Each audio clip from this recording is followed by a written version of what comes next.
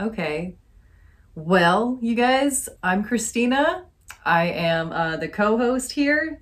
And you know what we haven't done, Abel, before we start talking about me? We have not addressed our name. Oh. You guys, this is the Everyday Idiots podcast. Wow, it's spoken like a couple of idiots here. We were going to do it the right way, but then we stayed true to ourselves and forgot our own fucking name. There is an origin story with the name also.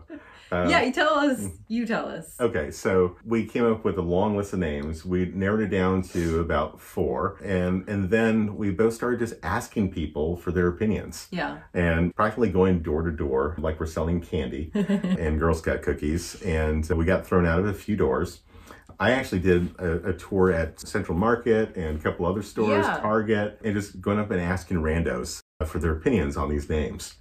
And the name that was hated the most is Ain't That Funny, which I thought it was kind of clever. It works in 2 ways.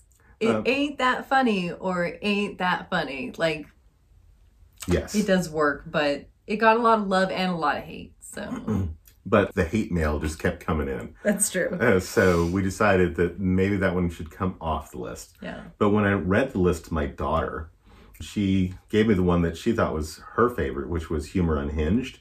But then she goes, but Dad, you know, those names really don't work because you guys are just everyday idiots.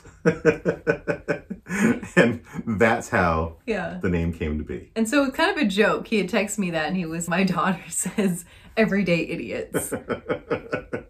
And I, you know, it was supposed to be kind of a burn, but I liked it. So we liked the burn. We liked it. The burn felt good. So here we are, everyday idiots. Yeah, everyday you idiots. And me. Oh, which hilariously we didn't survey anyone on. We